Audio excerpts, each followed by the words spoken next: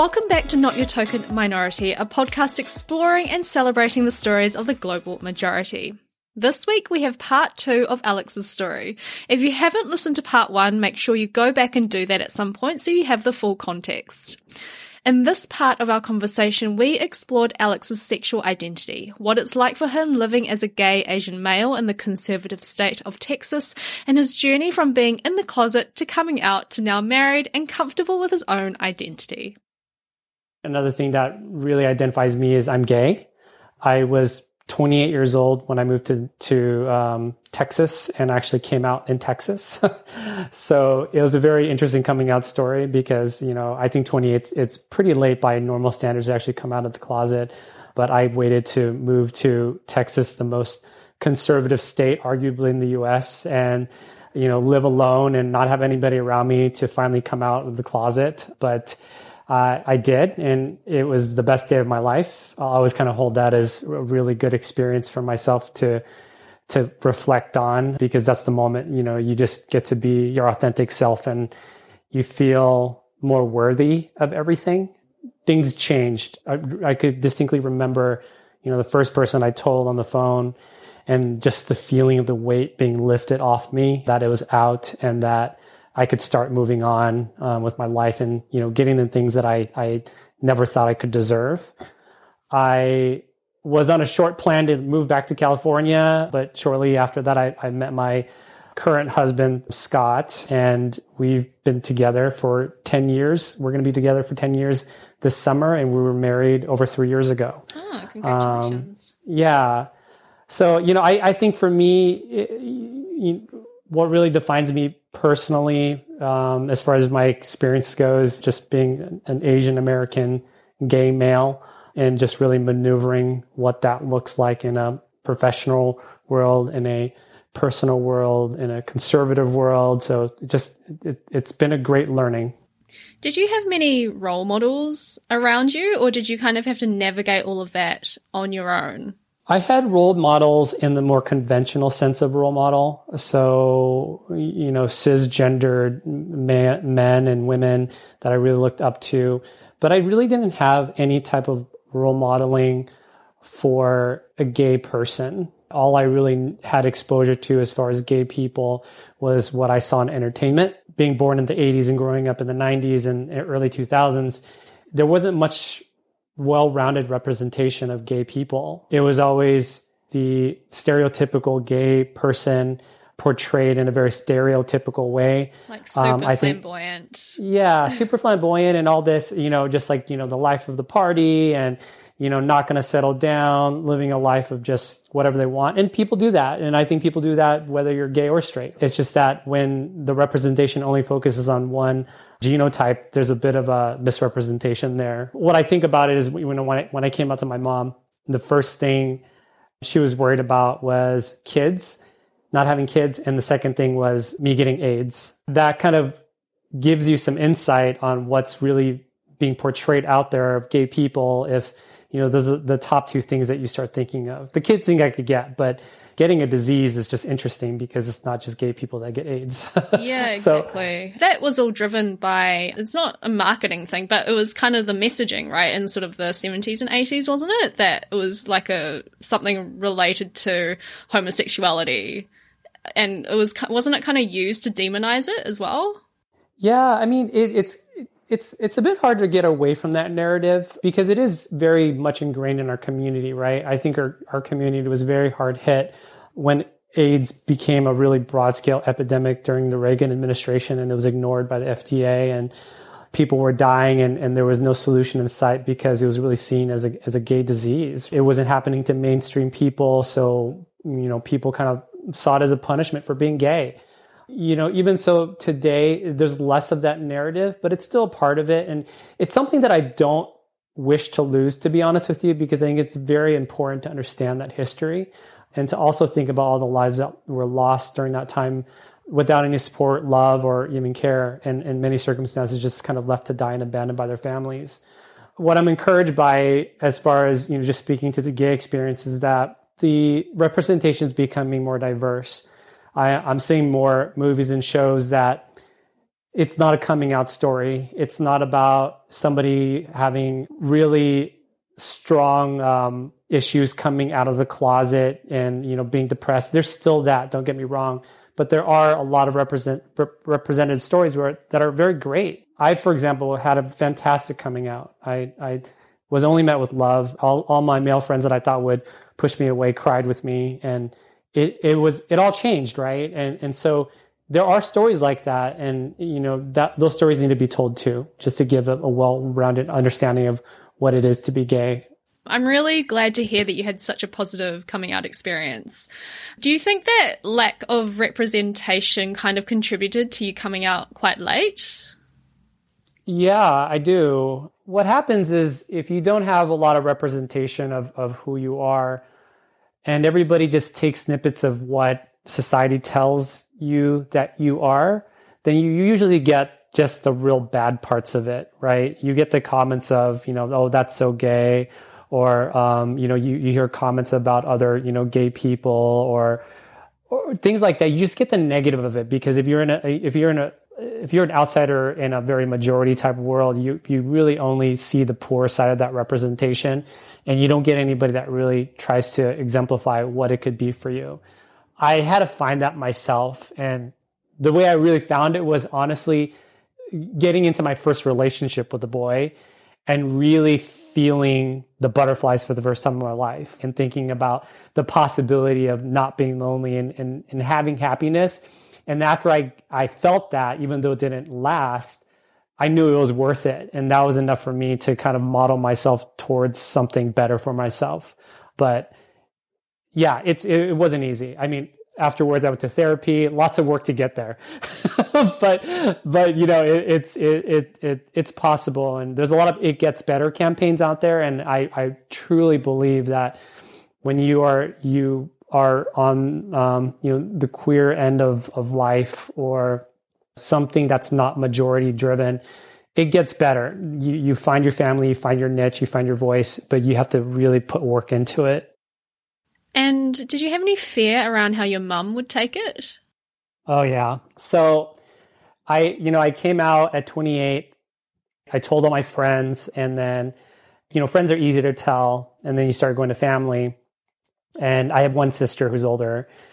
And when I told her, her first response was, "You can't tell mom." It was just a gut reaction. I don't fault her for that. And it's just what she felt at the time.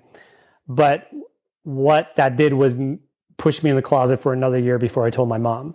Right. It would have just made you so much more frightened of her reaction. Yeah. And this is where, words matter. I think that's the one thing that, like, everything that comes out of somebody's mouth really matters all the time. You can't assume that you're in a safe space with people that think like you or believe like you, because your words, by even just dropping gay, could push somebody further in the closet because they think that you would not accept them if they were gay. So to me, just, looking backwards, it really does matter. But, as far as my mom goes, I decided to tell her on a trip back home. My grandfather was ill, so I went back to go see him. It was a really hard weekend. He came out of it, and I was going to go fly back to Dallas, and my mom was taking me back to the airport. And I remember saying, okay, well, it's not a good time because grandpa's sick. But then I thought, it's never going to be a good time because you're going to come back, it's Christmas, and you're going to say, it's not a good time because it's Christmas and you want your mom to be happy, right? So I just said, I'm going to tell her on my way to the airport because that way I know the conversation will end and I'll be off on my way. Right? You can escape. Yeah. So I remember seeing, my hometown, I remember seeing all the exits on the freeway and saying, okay, when I get to this exit, I'm going to bring it up. And then I would go to the next exit and say, okay, I'm going to bring it up. And then I finally just said it while I was driving, and it was extremely emotional, and it was just a very dizzying situation. And I got dropped off. My mom she's not this person that says, get out of my life type situation. She was just trying to absorb it all. And I think she took it really well. I wasn't afraid that my mom would say something or do something that was drastic. I was more afraid of disappointing her. I don't care how old you are. You just don't want to disappoint your parents.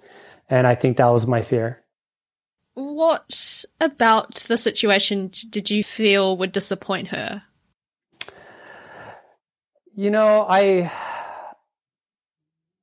I've always inadvertently felt, you know, the male pressure of the family. My parents splitting up early and really being raised by my mom and my sister.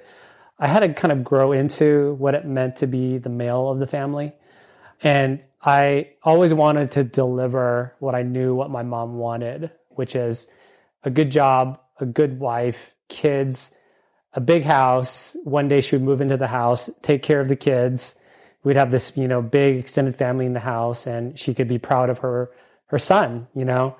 And so in my mind, I was really crashing down on what that looked like for her by telling her who I was, who I am. So that was my fear.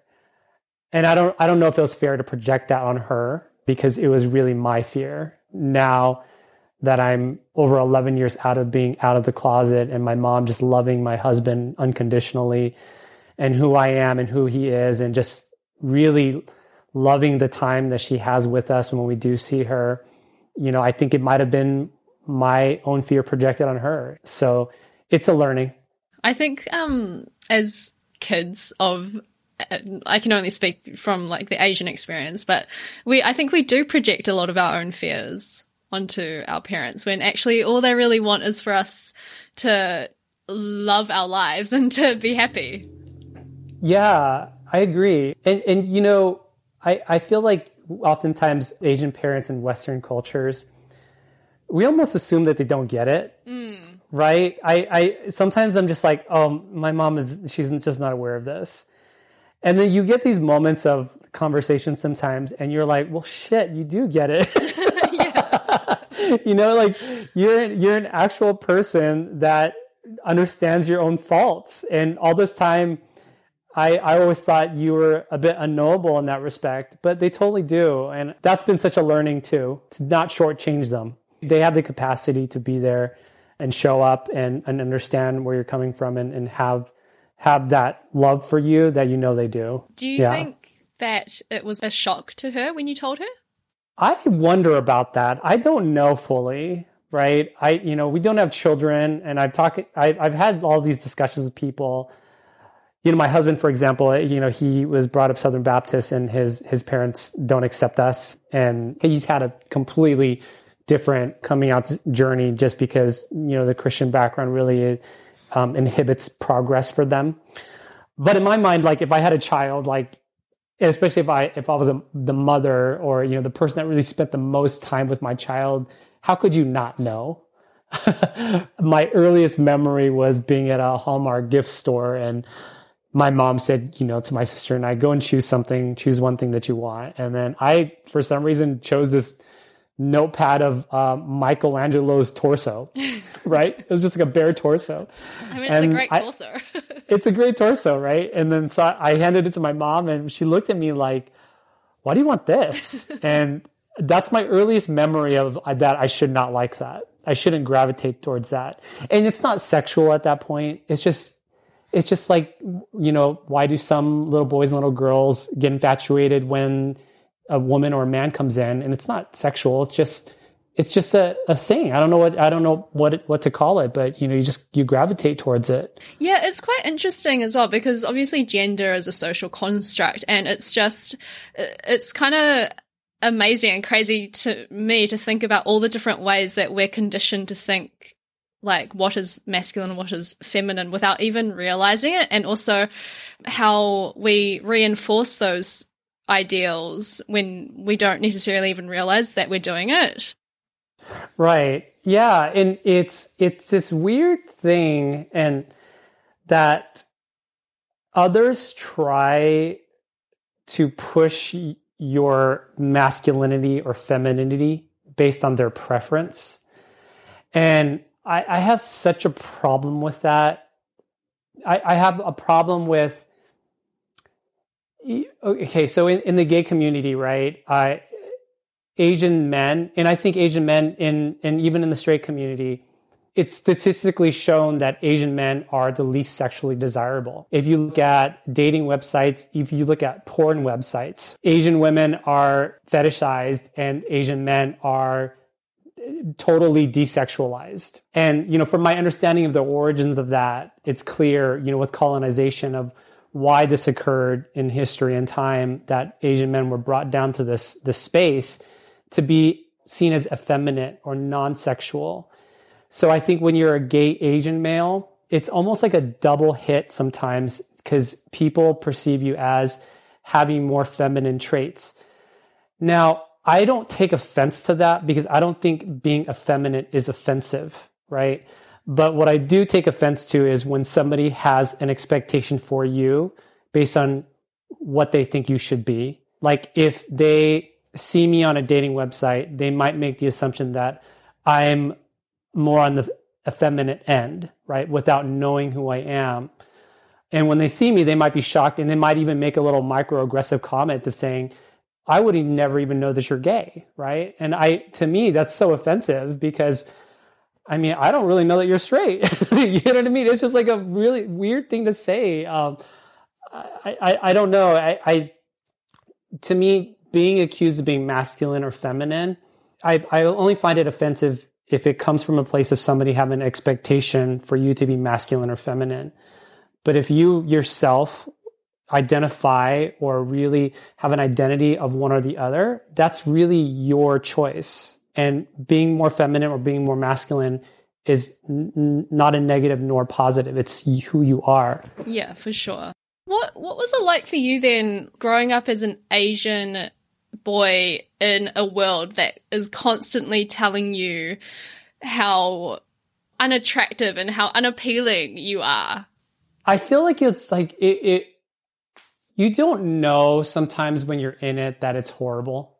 Me not really dating until later in life, I don't think I really understood how awful it is until I really started to date. And I think when people are able to put ethnic preferences on dating apps and websites and things like that, I remember just like being in that place of, oh my gosh, like I would like to connect with this person, but they don't have Asian listed. Or they might even have no Asian listed, like literally in their profile, no Asians. And then you're thinking, oh my gosh, right? Like I am not sexually attractive. I am seen as an outsider in this community, and this community only really likes one, type of person. And you'd start believing that you are not attractive and you're not sexual. And I think a lot of that I still carry with me. I still, have these long self-deprecating sessions with my husband all the time where he's arguing with me about how ridiculous I am. And I'm just saying, you don't understand. you just don't understand what it feels like to, even if I was a straight Asian male, to really still have to go against that current of you are not a viable partner. You're literally not on the realm of sexuality for me. So yeah, it's really difficult. I think some positives is I think things are changing there as well. I mean, Crazy Rich Asians was such a pinnacle moment for everybody that's Asian. I think whether you love it or you hate it, I just love the fact that they sexualize the heck out of Henry Golding, right? And, have him with his shirt off, have him sweating, have people swoon over him. And that's what needs to happen. And I want it to happen with more Asian looking men. That's not the Henry Golding that's, part white and part Asian. I'm not taking that away from him, but I want more just representation that all Asian men are in the same level of playing field and they could be sexualized just like anybody else. My husband is white, and in the brief time period that I did date, it's very white oriented as far as the gay dating scene, I would say. I'll even say that even if you're white Latino, it's still geared towards that type of person that's the most favored there.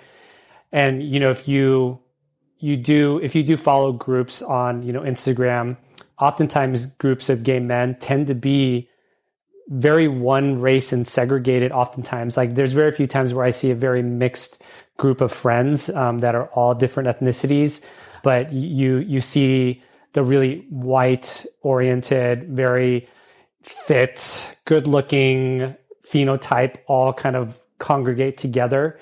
And you just feel very out of place. It's funny with Scott and I, we love our community, but I think it's a hard community to actually be in sometimes because there is that layer that you have to kind of break through to become a part of a group. And I think making friends as an older adult is already difficult already. So when you have these very strong, tight-knit groups to enter in as an outsider, it's always takes some work. And from my perspective, whether real or not, me being an Asian gay male, it's always a little more difficult.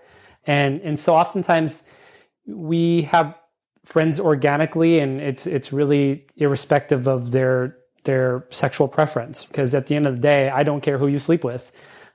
So I just like you for who you are. So yeah, I do think that there's a lot of discrimination that is in the gay community, not just against Asians. I think it happens to all minorities. Yeah. Do you think there's anything that can be changed about that? Oh man, I think the only thing that could happen is more representation. And what I'm seeing oftentimes too is that even in gay representation in media and film and shows, oftentimes the person that's brought forward as the gay person is that really good-looking white type. There are very few characters that are that even non-good-looking Asian type or very good-looking Asian type, or just a different diversity of who you're looking at as the gay anchor character. So, I think that with changes there, I think people will kind of see things differently. I think, Asian male characters being sexualized as well that are gay is helpful. Henry Golding actually did a gay film called Monsoon. Oh, okay. He did it was a very independent film where he plays a gay male. And I loved it because it was really looking at a central character that was not white, good looking, and that was very sexual, being a gay male. So that to me is progress. Yeah, I think for people who haven't had true representations of themselves around them, it can feel so reaffirming and validating when you see yourself in another, right? Yeah, it's unreal. It's really unreal because this whole time growing up, and I'm sure you experience the same thing, but you watch all these things of everybody but yourself. And how do you learn about and love yourself if you don't see yourself in anything? And when you do see yourself, back in the 80s and 90s, you were looking at like Long Duck Dong. You were looking at, these people that weren't representative of who you are. I remember being in elementary school, and one of my white friends said to me one day after knowing him probably for the entire school year, he said, "I thought you were Mexican, Alex." I said, "What?" And he's like, "Well, because you don't talk like you're Chinese." And this was in elementary school, so even him at that age he was exposed to Asian characters with these really heavy, ridiculous accents, and not anybody that was born into America. So yeah, it's just really interesting. It always baffles me when people say things like that, because I've been told many times throughout my life so far that I don't sound Chinese, and I'm just kind of like, what do you expect me to sound like? Like those awful caricatures that you've grown up watching on TV. Yeah, totally. I've gotten that same feedback as well, and it just it's really interesting. I just had a memory flashes in my head. There was a really funny story. So one of our friends here in Dallas who's white, we ran into him somewhere, and he was actually in the closet. I think still probably is in the closet. But he was with his mother, who's from like the panhandle of Texas. And sorry, what does that mean? Texas, if you look at the shape of it, Texas has this top part that's like a box. Yeah. Yeah, so we call that the panhandle, like frying pan. Oh, okay. Okay. Yeah, so it's very, rural area, more of a backcountry type culture, right? So he introduces all of us, and he says, "Yeah, this is my friend Alex." And then later on, they walk up the stairs. But later on, he said, "Funniest thing, when I told my mom that your name was Alex, her response was, 'Oh, I would have never guessed that.'" Oh. And so I was just like, what did you expect my name to be? It is funny because it's actually my legal name. I'd never had a Chinese name that was, made palatable to white people to be Alex. My mom and dad named me Alex. I still have no idea how. They came up with this conclusion to name me Alex. And I love my name, but I just thought that was so funny that somebody would expect my name to be like, Chin or something like that. What did you say to that? I laughed it off, right? I thought it was funny. And sometimes I question myself for laughing now. And I don't know how serious to take it. Because if it's somebody that's coming to you, I just don't want to... I don't easily get offended myself because I feel like personally, I'm a pretty offensive person. I'm pretty loose-lipped and I say what's on my mind. So I hope people don't get offended by me. So I try not to take things too seriously. But there are certain situations where I look back in retrospect and I wish I could challenge it a bit more. At least say, well, what did you say to her? How did you correct her? Things like that, because laughing is not always progressive. No, exactly. I feel the same way because I don't really like to... There's a lot to it. Like, I don't really like to make people feel uncomfortable, and I kind of just like having things quite lighthearted to begin with. But then I also like having these kinds of conversations and being able to learn from other people. And I do think that a lot of us, especially with our past traumas, we've kind of brushed them off. But thinking back now, I think all of us would have wished to have been able to challenge them a bit more. Yeah, I agree. I feel like we're more in tune to the more egregious offenses, right? And we think in our head, oh, I wouldn't take that if somebody said that to me. But sometimes I wonder if I would, just by the nature of how I was raised and just as us as a general culture of non-confrontation. Just put your head down and move on, and don't let them get to you. Don't challenge and move on. I'd like to think that I would really stick up for myself, but I don't know if I would 100% in every circumstance. Me neither. I wonder that as well, because sometimes I think my bark is worse than my bite. Like I say a lot of stuff, but then I'm like, oh, if I was in that situation, would I really speak up? Would I really talk back and stand up for myself? I don't know. Yeah, I don't know that. And I really don't know if many people know that unless they've come, unless they've been on that spectrum of just being repeatedly offended.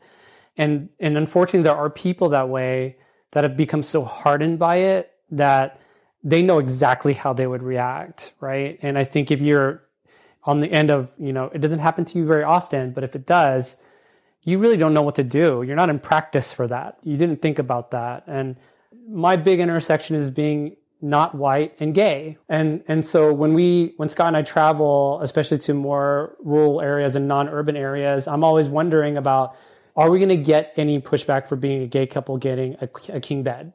Luckily, we have never encountered it, but it's always in the back of my head. Even if we get a question of, this is a king size room, that's a pretty aggressive comment to say to two men. And the only type of, like, for me, that's kind of an aggressive comment or microaggression is when Scott and I eat together and it's like a nice restaurant on a Friday night and they ask us if we want separate checks. It's interesting to me because on one end, I could see where maybe two men that were not together and not gay be offended, but I can't understand why they would be offended. But for me, I get a little bit peeved by that because you wouldn't ask a man and a woman eating dinner on a Friday night if they wanted separate checks. Yeah, don't you feel that's such a product of our heteronormative society as well? Yes, I 100% believe that. Yeah. Yeah, our structure is really built for that. So yeah. Do you think your experience would be different if your partner wasn't white? That's a great question. I've never actually thought about that.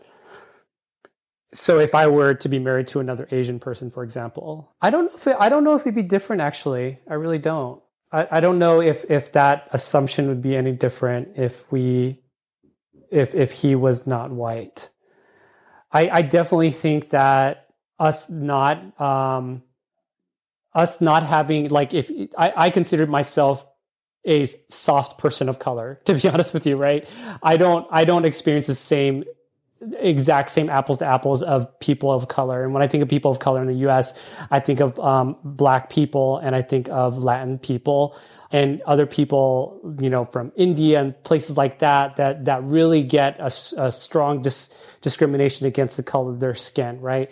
So if we were different, I don't know what that would look like if you had a different intersection of being gay and a Black couple, a Black male couple, or a Black mixed race couple, Black and Asian. I don't know what that looks like. I can't imagine it being easier. I mean, I think the more minorities that intersect with the person, the harder it gets. Even if that person was not gay and just Black, there's enough systemic racism here and in the world that already makes the baseline lower for them to move to a more equitable state. So you confound that with sexuality, queerness, transgender, not living that heteronormative profile, then it gets really difficult, right? It gets really, really complicated for that person to exist and to occupy space and allow people to give space for them. I feel like a lot of times in those persons, and sometimes myself, you're very cautious of how much space you occupy. You always think about, I'm not deserving of everything in this room, so let me occupy as little as possible to allow for the other people that deserve it the space. Actually, that reminds me of a point that you brought up earlier about after coming out and feeling like you finally could deserve the things that you wanted, or something along those lines. Do you mind elaborating a bit more on that? Yeah, what was interesting for me coming out was, prior to coming out, I was just an Asian male.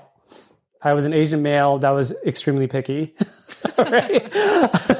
Alex is just so picky. He's too busy with work and occupied with his time to find a mate. But, as soon as I came out, I really then felt the weight of minority. I think prior to that, I don't think I ever experienced any type of adversity, professionally or friendship-wise, based on being an Asian male. But as soon as I came out, I almost felt like everybody knew. I actually remember coming out and going to the Gayborhood area on accident because I was looking to get a tattoo in Texas, and this tattoo place happens to be on the main gay thoroughfare in Dallas. And I remember coming out of that car into the tattoo parlor and finally realizing that I was in the gay area and feeling so out of place. And I was like, I do not fit in this community. Because a part of you is still in the closet and a part of you is repulsed by it. Because part of being in the closet means you learn to hate that part of you. So everything about it you hate. Like, for example, prior to me coming out, I wasn't attracted to gay men. I was attracted to more straight men, right? When I saw gay men on TV, I didn't gravitate towards those guys because in my mind, I needed to reject that person. But after I came out, then I found gay men much more attractive than straight men. And the whole thing just switched for me. But I remember going through that situation. I actually called our mutual friend, Jenny and Mike, and really having a hard conversation with them saying, I don't know where I fit. I don't fit in your world anymore, and I don't fit in the world where I think I should fit. And I need to see a therapist. Right. So that's when I started seeing a therapist. But going back to your original point of just like being deserving of it, you realize that you've been missing a part of your life that's so needed as far as growth goes, like romantic love.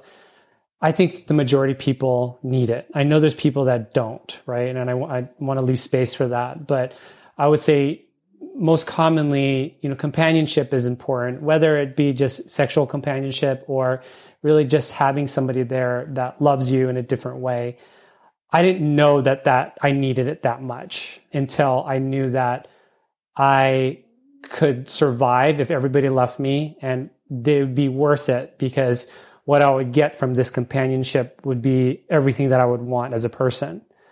So for me, like coming out was that ticket for me to say, you deserve this, you need this. This is a part of who you are and how to be happy.